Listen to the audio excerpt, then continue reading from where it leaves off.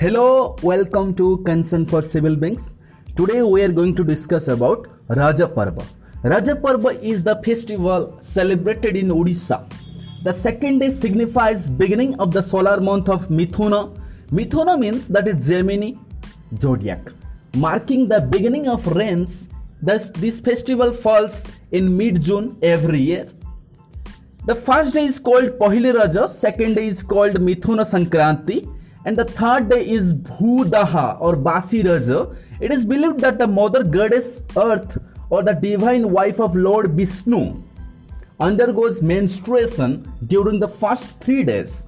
The fourth and final day is called Basumati Snana, that is bathing of Mother Earth. Women worship a stone that symbolizes the Mother Earth. They give her a bath with turmeric paste, offer her flowers and smear her with sindoor. The term Raja has come from Rajaswala, meaning a menstruating woman, and during medieval period the festival became more popular as an agricultural holiday, remarking the worship of Bhudevi, who is the wife of Lord Jagannath. Jagannath is a god, the Lord. Jagannath temple is located in Odisha, Puri district in Odisha.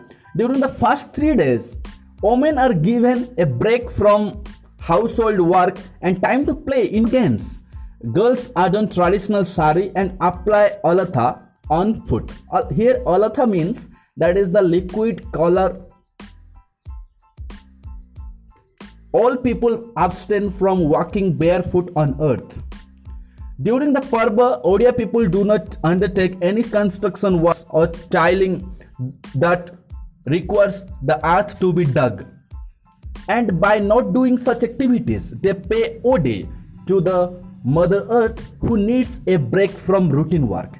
It is more popular in Odisha.